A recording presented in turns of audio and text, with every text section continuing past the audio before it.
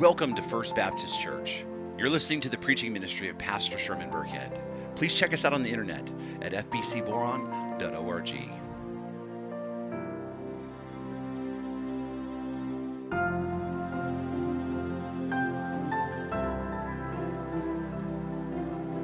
John chapter 8, beginning in verse 14. And the word of the Lord reads, "For all who are led by the Spirit of God are sons of God. For you did not receive the spirit of slavery to fall back into fear, but you have received the spirit of adoption as sons, by whom we cry, Abba, Father. The Spirit himself bears witness with our spirit that we are children of God, and if children, then heirs, heirs of God and fellow heirs with Christ, provided we suffer with him, in order that we may also be glorified with him." This is the word of the Lord. Ian Duguid once wrote, "Properly understood, adoption is one of the most precious, heartwarming, and practical of all of our theological beliefs. It focuses our attention on a relational image and points us to the joy and assurance that comes from receiving a Father who loves us and a family with whom we can enjoy our new freedom in Christ." So I welcome you back this morning to our series on Romans titled The Power of the Gospel. And if you remember, right before Christmas, we began to work our way through Romans chapter 8. And when we started, I had said that we are standing on holy ground, because Romans chapter 8 is really the pinnacle of the gospel. In fact, H.B. Charles once said that the Bible, if the Bible is a gold ring, then Romans 8 is the centrally mounted diamond in that ring. Because the truth is, Romans chapter 8 for us is the summit of our hope, the divine assurance of our salvation, the truth that for those who come to faith in Christ, their salvation is guaranteed because the redemption of our souls is the work of God and not man. And as we pointed out, Romans chapter 8 began with the promise that there is no condemnation for those who are in Christ Jesus. And it ends with the promise that there is no separation from God's love for those who are in Christ Jesus. And in between we see the promise of the gift of the Holy Spirit as our guarantee of our salvation, and also the promise that God himself will work all things out for the good of those who love him and who are called according to his purpose. The central truth that Paul drives home in Romans chapter 8 is those who put their faith in Jesus Christ are completely safe in the hands of God, because God is the author and the sustainer and the finisher of our salvation. The central truth of Romans chapter 8 is the doctrine of the eternal security of the believer. And central to that truth is what we find in our text before us this morning: the doctrine of adoption. The fact that God has adopted us into his family and made us his sons.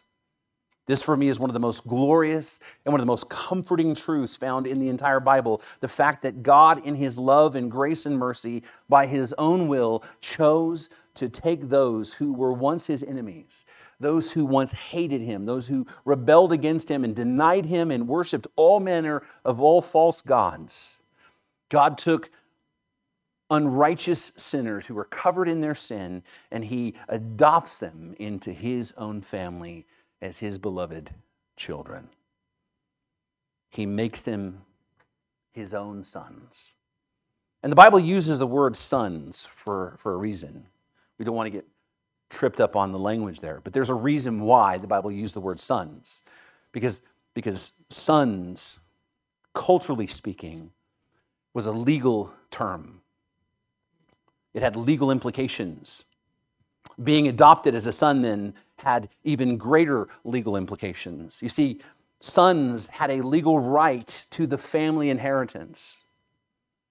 Being a son meant a claim on the family fortune. That was the law, and being adopted as a son meant you had the exact same legal standing to that right of inheritance as a natural-born son.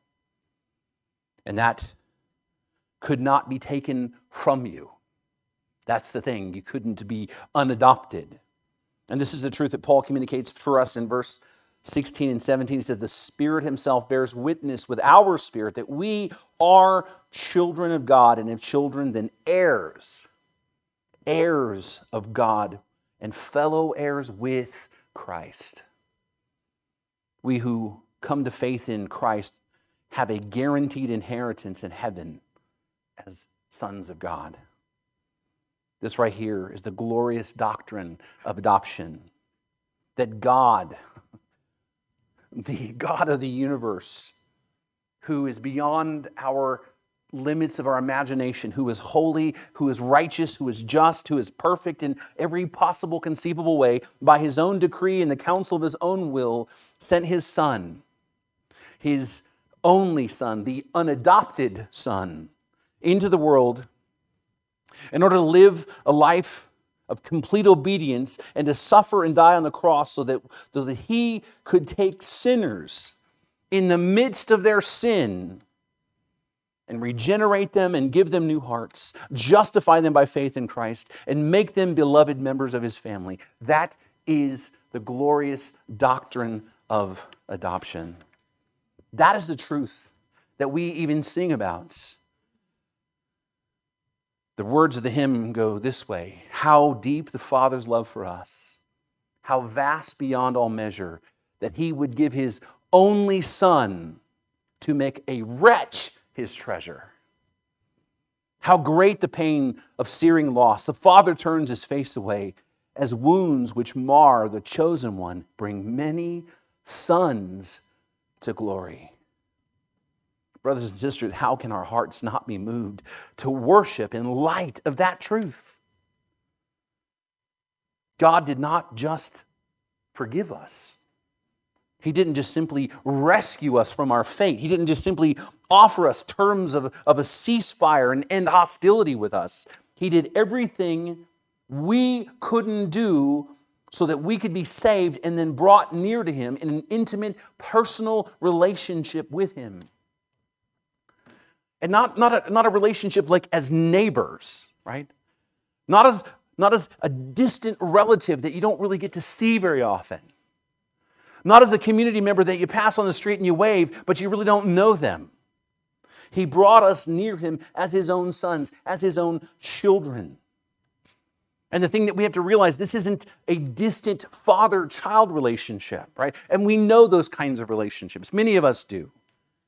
The father that is cold and aloof, the father who's never there, the father whose words of encouragement are few, the father who seems to be too busy.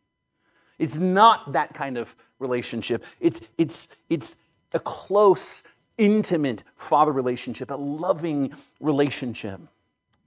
You know, that father who is loving and patient. The father who delights in the smiles and the questions and the curiosity of his children. The father who is attentive and condescends to get on his child's level. Paul describes this kind of a relationship when he writes that we have received the spirit of adoption as sons by whom we cry, Abba, Father. The word Abba conveys a very deep sense of intimacy. Like a child crying out, Papa or Daddy. We were brought by grace, by the grace of God, into a close, intimate fellowship through Christ with the Father. He is not our enemy anymore. He is Abba, Father. And we can run to him. We can turn to him anytime we need. We can come boldly before the throne of grace. The Second London Baptist Confession of Faith, in chapter 12, the one that on adoption reads this way, and I think it's very, very telling.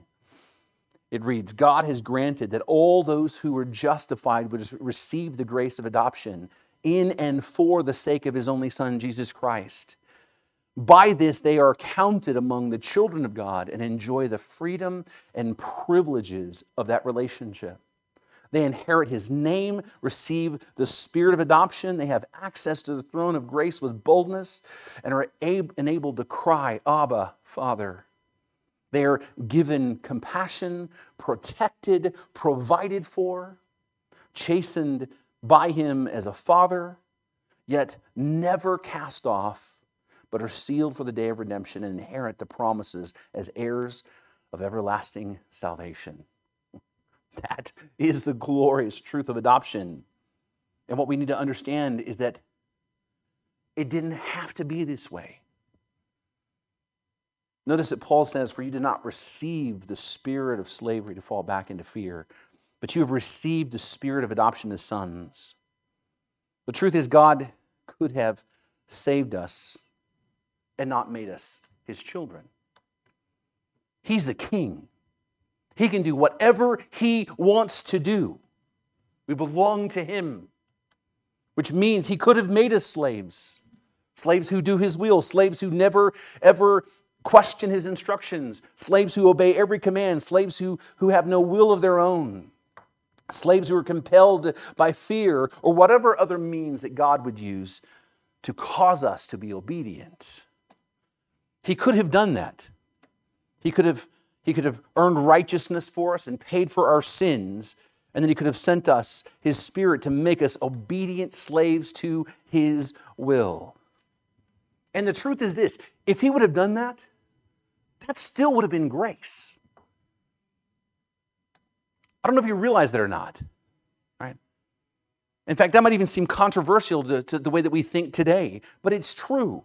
If God would have saved us from our sin and his wrath to come, the hell that awaits sinners, if he would have saved us from that and made us slaves who live only to serve him, that would have still been a monumental act of grace on God's part.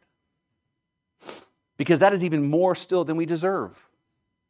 If you understand the heinousness of our sin, if you understand the cost that was spent to set us free, if you understand the horror of what awaits those who meet God's justice, then you will see that anything that God does is an act of grace, and him saving us to be slaves would have been an act of grace that was more unimaginable than we can possibly come to terms with. In fact, turn with me to Luke 15.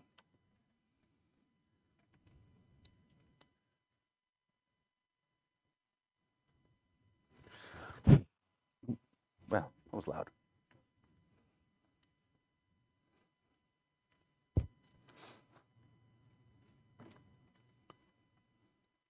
In Luke 15, we find Jesus telling several parables about the kingdom of heaven.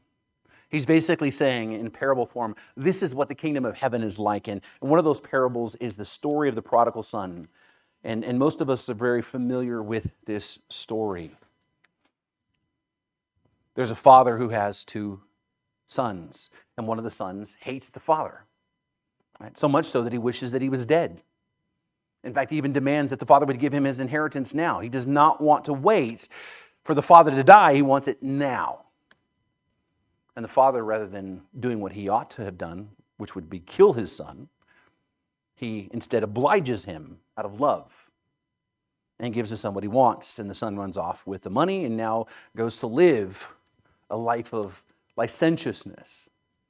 Well, it wasn't very long after that and after the partying that the money began to run out. And he found himself, this son, to be in great desperate need. He was on the verge of death, actually. He, a Jewish boy, was making a living feeding pigs, and he longed to eat the food that they themselves were eating. And then in verse 17, we read, but when he came to himself, he finally came to his senses, he said, how many of my father's hired servants have more than enough bread? But I perish here with hunger. I will arise and go to my father, and I will say to him, Father, I have sinned against heaven and before you. I am no longer worthy to be called your son. Treat me like one of your hired servants. The son recognizes, first of all, that he needed his father, and second, that his father, if his father were to bring him on as a hired servant, that would be a monumental act of grace on his father's part. because he understood that he had sinned against his father, and in that culture, the father had every right to put him to death for his rebellion. And he knew that he didn't deserve to be called son. He knew it. He had spent his life spurning his father's love. He had impugned his father's character. He had dishonored and humiliated his father publicly, and he committed treason against his family. And so in his mind, being called a son was wildly out of question. But to be a servant, to be a slave in the household, would have been a wonderful expression of mercy and grace. Well, then how much more would it have been an act of grace if God would have accepted us prodigals back as slaves? That we finally come to our senses and recognize that what we have done and realize that we deserve the wrath of God to come, and we repent and come back to Him by faith. It still would have been amazing grace if God would have redeemed us and turned us into slaves who spent our eternity doing His will. Even if He never would have then expressed His love for us, even if He would have never drew us close to Him, the fact that He spared us and didn't give us what we deserve and didn't cast us aside is more grace than we possibly could imagine. But that's not what God has done for us. In fact, the story reveals what Paul has been communicating all along. In verse 20 it says, "And he arose and came to his father, and while he was still a long way off, his father saw him and felt compassion and ran and embraced him and kissed him. And the son said to the father, 'Father, I have sinned against heaven and before you. I am no longer worthy to be called your son.'" Words that ought to come from our own lips, by the way. And the father doesn't even let him finish. Said to the servant, "Bring quickly the best robe and put it on him, and put the ring on his hand and shoes on his feet. Bring the fatted calf and kill it, and let us celebrate. For this my son was dead and is alive again. He was lost and is found." And they began to celebrate. Paul says, "For you did not receive the spirit of slavery to fall back into fear, but you have received the spirit of adoption as sons." God took those who hated Him, who reviled Him, who ran from Him, changed their hearts, gave them the righteousness of Christ, washed away their sin, put His Spirit inside of them, adopted them as His own sons, who now have a legal, irrevocable right to the inheritance of glory. Praise the Lord for that. I mean, if there's any reason to worship the Lord today, this is it. God took those who spurned Him, who blasphemed Him, who loved their sin and hated their God, who denied His very existence, and He took them and He changed their hearts and clothed them in the righteous robes of Christ and washed away every spot of sin and put His own Spirit inside of them and adopted them as His own sons and granted them the inheritance of glory. Can I get an amen to that? And notice then how this right comes to us. Paul says, "You did not receive the spirit of slavery to fall back into fear, but you have received the spirit of adoption as sons." Notice that the adoption comes to us by the Spirit. In fact, I don't know if you realize, but Romans chapter 8 is full of references to the Spirit and the work of the Spirit. I don't know if you realize, but Romans chapter 1 through 7 really focus on the Father and the Son and has very little mention of the Spirit. And rightfully so, right? Because Paul's letter, he's been explaining in detail what the gospel is and how it works. And Paul begins his explanation with the bad news that the wrath of God is revealed from heaven against mankind, both Jew and Gentile alike, that his wrath is poured out on the religious and the irreligious alike, and mankind, and the reason for that is because mankind has fallen short of the glory of God. Mankind has turned his back in rebellion, and as such, he deserves God's justice. But God in His grace sent Jesus into the world to redeem mankind. and that he would live for their righteousness and die for their sins, and that by faith in Christ and what he has done, that they would be justified. Romans chapter 1 through 4, Paul explains just that. And then in chapter 5, he explains the blessings of the gospel, that we have peace with the Father. And then he explains how the gospel works because of the union we have with Christ. And then in chapter 6, he explains because of that union, we're set free from the bondage of sin and the power of sin. And then in chapter 7, he explains that we're not to fall into the error of legalism because we're free of the law, because we're justified by faith, but also we shouldn't fall into the error of antinomianism because we've been transformed and set free so we can walk in holiness before God. And so to that point, it's been about the Father and the Son, but in chapter 8, Paul declares assurance of the gospel, and that assurance comes to us from the gift of the indwelling of the Holy Spirit. Chapter 8, along with being about the assurance of salvation, is about the work of the Holy Spirit inside of the believer. In fact, let's just briefly look at this. Beginning in verse 1, he says, "There is therefore now no condemnation for those who are in Christ Jesus," to which we say, "Praise the Lord. For the law of the Spirit, which is the gospel, for the law of the Spirit of life has set you free in Christ Jesus from the law of sin and death. For God has done what the law, weakened by the flesh, could not do by sending his own Son in the likeness of sinful flesh, and for sin he condemned sin in the flesh in order that the righteous requirements of the law might be fulfilled in us, who walk not according to the flesh, our old nature, but walk according to our spirit, to the Spirit, our new nature." Those who come to faith in Christ have been radically changed. And it's not something that we do ourselves, it's something that God has supernaturally done in us. The Spirit has changed our hearts. He goes on and says, "For those who live according to the flesh," or their old nature, "set their minds on the things of the flesh. But those who live according to the Spirit," according to the Holy Spirit, "set their minds on the things of the Spirit."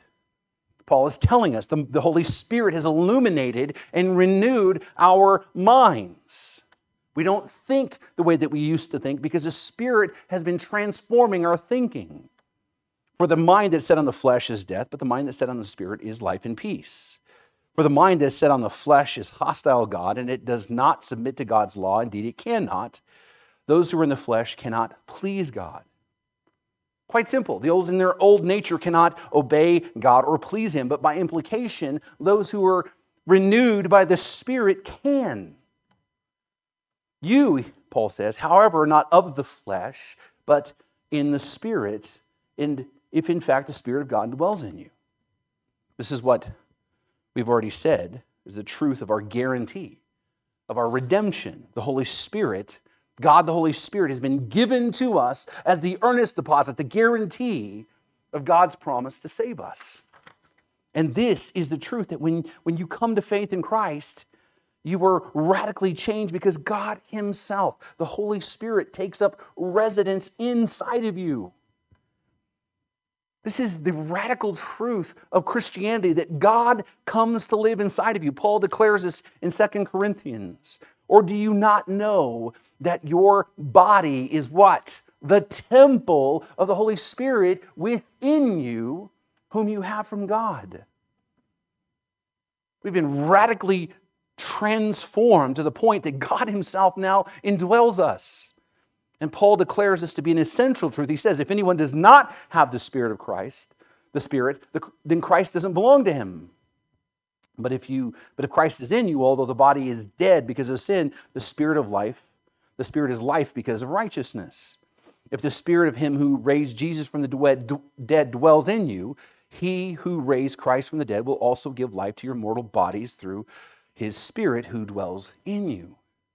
Paul is hammering home the point that an indisputable part of your redemption is the fact the Holy Spirit has transformed you and now lives in you and has illuminated your mind and given you new life. And then Paul says, "So then, brothers, we are debtors not to the flesh, to live according to the flesh. For if you live according to the flesh, you will die. But if by the Spirit, by the power of the Holy Spirit," as we talked about last week, "you put to death the deeds of the body with the sword of the Spirit," the Word of God, "you will live." And then he says, because all who are led by the Spirit are sons of God. They are given the right of sonship. Well, who are the ones that are led by the Spirit? Those who have the Spirit in them. Well, who are the ones who have the Spirit in them? Those who have put in their faith in Christ. It's that simple.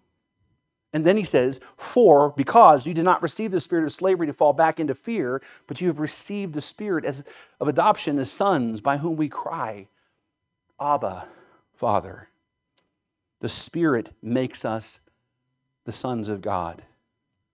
We're given the right to be sons of God by believing in Christ, but the Spirit is what makes it a reality. And then Paul says, the Spirit himself bears witness with our spirit that we are children of God, and if children, then heirs, heirs of God, and fellow heirs with Christ, provided we suffer with him in order that we may also be glorified with him. Now, there's a lot more about the Spirit in the rest of chapter 8. In fact, we'll look more at that as we go along. But I think you get the point.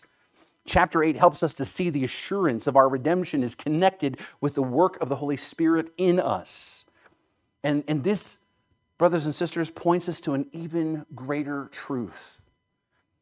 And that is our redemption is the work of the triune God.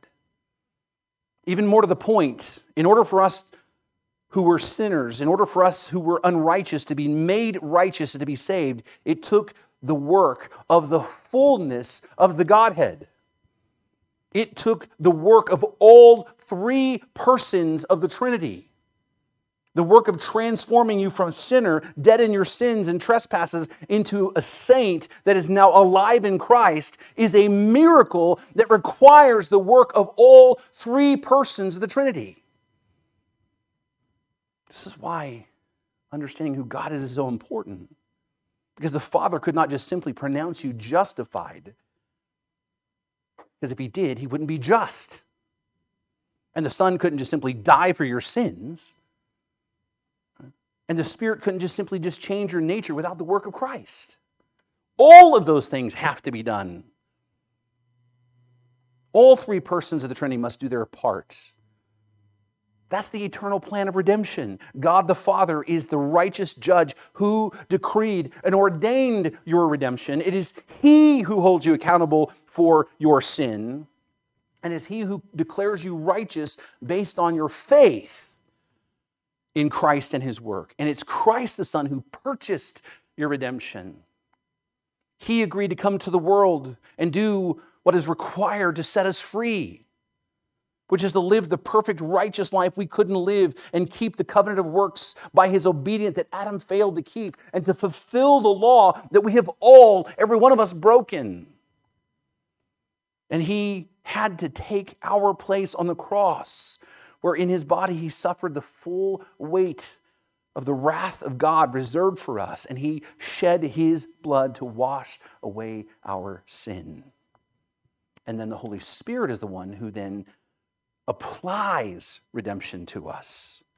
The Holy Spirit is the one who takes our hardened heart of stone and replaces it with a heart of flesh. It is the Holy Spirit who regenerates us. If you remember what Jesus said, truly, truly, I say to you, unless one is born again, he cannot see the kingdom of God. Because unless one is born of water, natural birth, and of spirit, rebirth, he cannot enter the kingdom of God. That which is born of flesh is flesh. That which is born of spirit is spirit. The Holy Spirit's the one who regenerates us. The Holy Spirit is the one who convicts us of our sin. The Holy Spirit's the one who illuminates our minds and renew our minds so we can see the truth of the gospel. The Holy Spirit is the one who takes up residence in us when we put our faith in Christ. The Holy Spirit is the one who leads us into truth and righteousness. The Holy Spirit is the one who guides us and conforms us and transforms us and sanctifies us. And it's the Holy Spirit that is the guarantee of our redemption, and it's the Holy Spirit that adopts us into the family of God, and it's the Holy Spirit who grants us the ability to cry out, Abba, Father. And it's the Holy Spirit that bears witness in us, helping us to see that we are truly the sons or the children of God. And the thing that you and I need to understand is it takes the fullness of the triune nature to bring you to life, to redeem you and adopt you. And because of that, because it required a miraculous act of God, your redemption and adoption are assured because no one can undo what God has done. God, by his power, decreed your redemption. Christ secured that redemption by his life, death, and resurrection, and the Holy Spirit applied that redemption through regeneration, indwelling, and adoption. This, by the way, is the thrust of Jesus' words when he says, "My sheep hear my voice, and I know them, and they follow me. I give them eternal life, and they will never perish. No one will snatch them out of my hand. My Father, who has given them to me, is greater than all. No one is able to snatch them out of my Father's hand. I and the Father are one." Your redemption is the work of the Father, Son, and the Holy Spirit. Your adoption as a child of God is legal proof of your redemption and your right as children of God to the inheritance of glory. But if that's not enough to convince you of the security of the believer, then there's one more thing I want you to consider about the implication of adoption. Those who put their faith in Christ are justified by God and are indwelt by the Spirit and are sanctified and are adopted by God. That's what Paul said. For all who were led by the Spirit are the sons of God, who received the Spirit of adoption as sons. John in his gospel says we've been given the right to become children of God, not by the will of man, but by God. And I know this goes without saying, but our adoption is the work of God himself. God decreed the adoption. God pays for the adoption. God applies that adoption. And the reason why this is important is because our assurance is then not grounded in us, in what we do. It's grounded in the very character and the nature of God and who he is. I mean, think about this. God, because of who he is eternal, infinite, immense, self-existent. And because of that, he by nature then is omnipresent. He's everywhere. And he is omnipotent, which means he's all-powerful. And he's omniscient, which means he knows all things. And brothers and sisters, this is a truth about the nature of God that I don't think we spend enough time thinking about because we don't fully appreciate this or understand this. God knows all things. All things. Which means there's not anything that he doesn't know. I mean, God is not like an uber smart human. We have a tendency to think of God in human terms. God is not just really good with probability, right? God isn't simply full of facts and trivia. God isn't just intelligent and able to reason well. God knows everything. Everything that can be known already is known by God, without exception. Which means that God knows the past. He actively knows the present, and he knows exhaustively the future. There are 3 football games scheduled for today. One is probably going on right now. And God knows not only just the outcome of every possible detail of the game, but he knows every detail and every issue related to every person who's affected and impacted by these games. As a Baptist faith and message, the confession of faith that we use reads, God is all-powerful and all-knowing, and his perfect knowledge extends to all things, past, present, and future, including the future decisions of his free creatures. God knows all things, including all possibilities. Have you ever really thought about the magnitude of that? Because he is all-knowing, he knows you. And he knows everything there is to know about you. God knows you better than you know you. He knows you better than your mama knows you. He knows you better than your spouse would ever know you, because he's the one who created you. In fact, the wild truth is, he is the one who ordained you. Right? You exist in time and space as a person because God has willed for it to be so. You are alive in this moment because God has ordained for it to be so, and His knowledge of you is exhaustive. He knows it all. He knows every hair that's on your head, and even those of us who don't have them. Right? He knows how much you weigh. Some of you have been hiding that fact for a while. He knows how many atoms of iron are in your blood right this moment. And He knows everything there is to know about what you've done. He knows it all. He knows the good things that you've done, and He knows the things that you're ashamed of.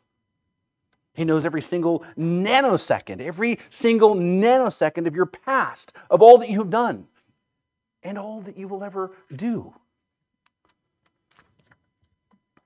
He knows what you're going to have for lunch today if I don't go too long. He knows what you will do in 15 years, 2 months, 3 days, and 6 minutes from now. He knows it, right? So you can't fool Him. You can't, and He knows your very thoughts. He knows the thoughts that you have thunk, and He knows the thoughts that you're going to thunk. He knows them before you think them, and He knows the thoughts that you're thinking right now, which means when you do things, oftentimes, that the outside world looks as good things, He knows the fact that you're doing that sometimes out of spite or out of guilt or just out of a desire to look good in front of people. He knows everything that you're going to say. He knows every word that you've ever uttered. This right here is kind of a scary thought for me. You know that every word that you have ever spoken, whether public or in private, is recorded in heaven? Every curse, every blessing, every profanity, every loving thing that you have ever said, every hateful thing you've ever said, God knows every word that you have ever uttered, and He knows everything that you're going to say in the future. He knows that you are going to say some not so nice things about someone's mama that cuts you off on the 14 when you go to Lancaster. He knows it's probably going to happen. He knows also the words of comfort that you're going to use to love on somebody in the community when they lose someone they love. God knows it all. God knows everything that you have ever been, everything you are right now, and everything you will ever be, which then demands that we ask the question, how would God adopt you into His family? How would God draw you close to Him and allow you to call Him Abba when He knows everything that there is to know about you, and He knows that one day He's going to have to unadopt you? How is that even possible? I mean, think about this. When people today, when humans adopt children, they adopt children in great hope that it will work out. And they do their homework. They make a point to take their time to make sure it's a good fit for the family and for the child. And when they adopt a child, they're committing to do everything it takes in their power to make it work out. Adoption comes with great cost, financially, in terms of time, energy, and emotions. It is a huge investment. Now, if a parent had the ability to look into the future and see that adopting a child would end in disaster and that they would end up disowning that child, do you think that they would invest all those resources that it's going to take for it simply not to work out? No. It's ridiculous. Then how much more is it with God? That by His sovereign power that He would adopt you only to later unadopt you and kick you out of the family. If God knows all things, why would He do that given the cost of what it took to redeem you? Paul said, do you not know that your body is a temple of the Holy Spirit within you, whom you have from God? You are not your own. You were bought at a price. Jesus the Son came into the world and took on a full human nature and lived as one of us. In His humanity, He experienced hunger. He experienced the torment of cold weather. He experienced exhaustion. He experienced hatred and rejection. He experienced loss of loved ones. He lived a perfect, obedient life to the Father and even to the cross. And He even prayed to the Father before His arrest, if there is any way for me to not have to do this, then let it be done differently. But not my will, but your will be done. He experienced the pain of betrayal. He experienced the shame of being stripped naked and beaten. He experienced being left by all his friends. He experienced the cruelty of his human executioners. He experienced blood loss and dehydration and the horror of being hung on a cross. In fact, we get the term excruciating from the cross. Excruciating means out of the cross. He experienced being reviled and mocked, but the worst of all, he experienced in his humanity God the Father turning his face from him. That's why he cried, my God, why have you forsaken me?" Remember the hymn. How deep the Father's love for us, how vast beyond all measure that he should give his only Son to make a wretch his treasure. How great the pain of searing loss. The Father turned his face away. The price that was paid so that you could be adopted is more than you can ever imagine. The price that was paid to set you free from the slave markets of sin is beyond all reckoning. Why would God pay that price for you in order to justify you by faith and give you the Holy Spirit as a guarantee of your redemption and then adopt you into his family when he knows full well there's going to come a time that he's going to have to go back on that pronouncement of justified and remove from you his Spirit and then unadopt you? It doesn't make any sense, does it? God, being all-knowing combined with your adoption, demands that you are secure in your redemption. Not to mention, God is unchanging. God doesn't change his plans. God doesn't change his will. God doesn't change his mind. And I can go on and on. We can talk about God's sovereignty and how he's in control of everything. That God is all-powerful and that nothing can stand against his will. That God is impassible, meaning that we do not have the ability to manipulate God emotionally. Your adoption is definitive proof of your assurance of salvation. And because of that, you can be confident you are safe in the hands of God, who did it all to save you.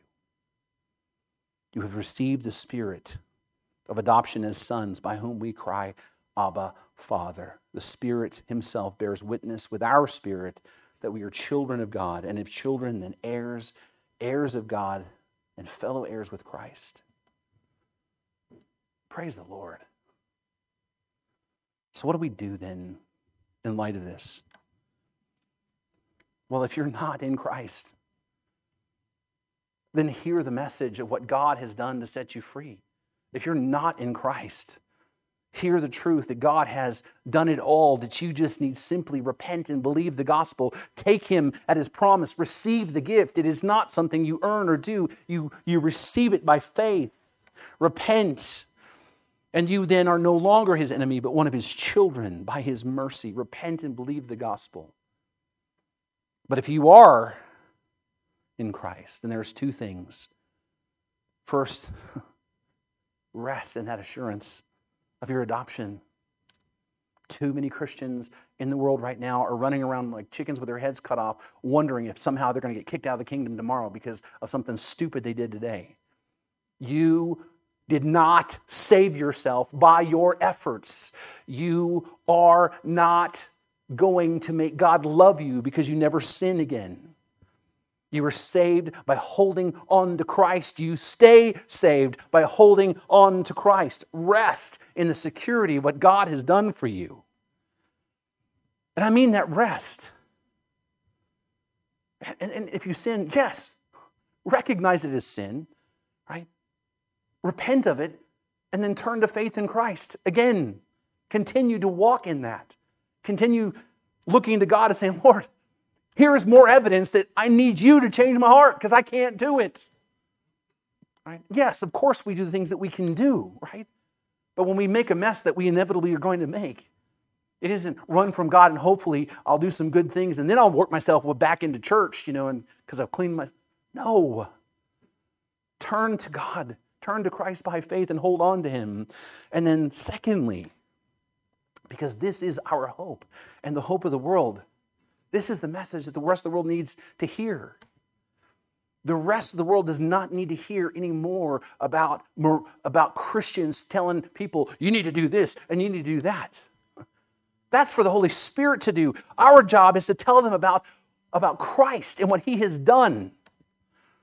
Right? Our job is to tell the world about Jesus and what He has done. Yes, we are to call sin, sin. Yes, we're to use the law to point people to the mirror so they can see their need for Christ.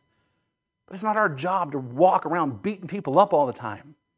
It is our job to tell them about the love and grace of Christ, that He has satisfied God's wrath on our behalf, that we're to repent and believe the gospel.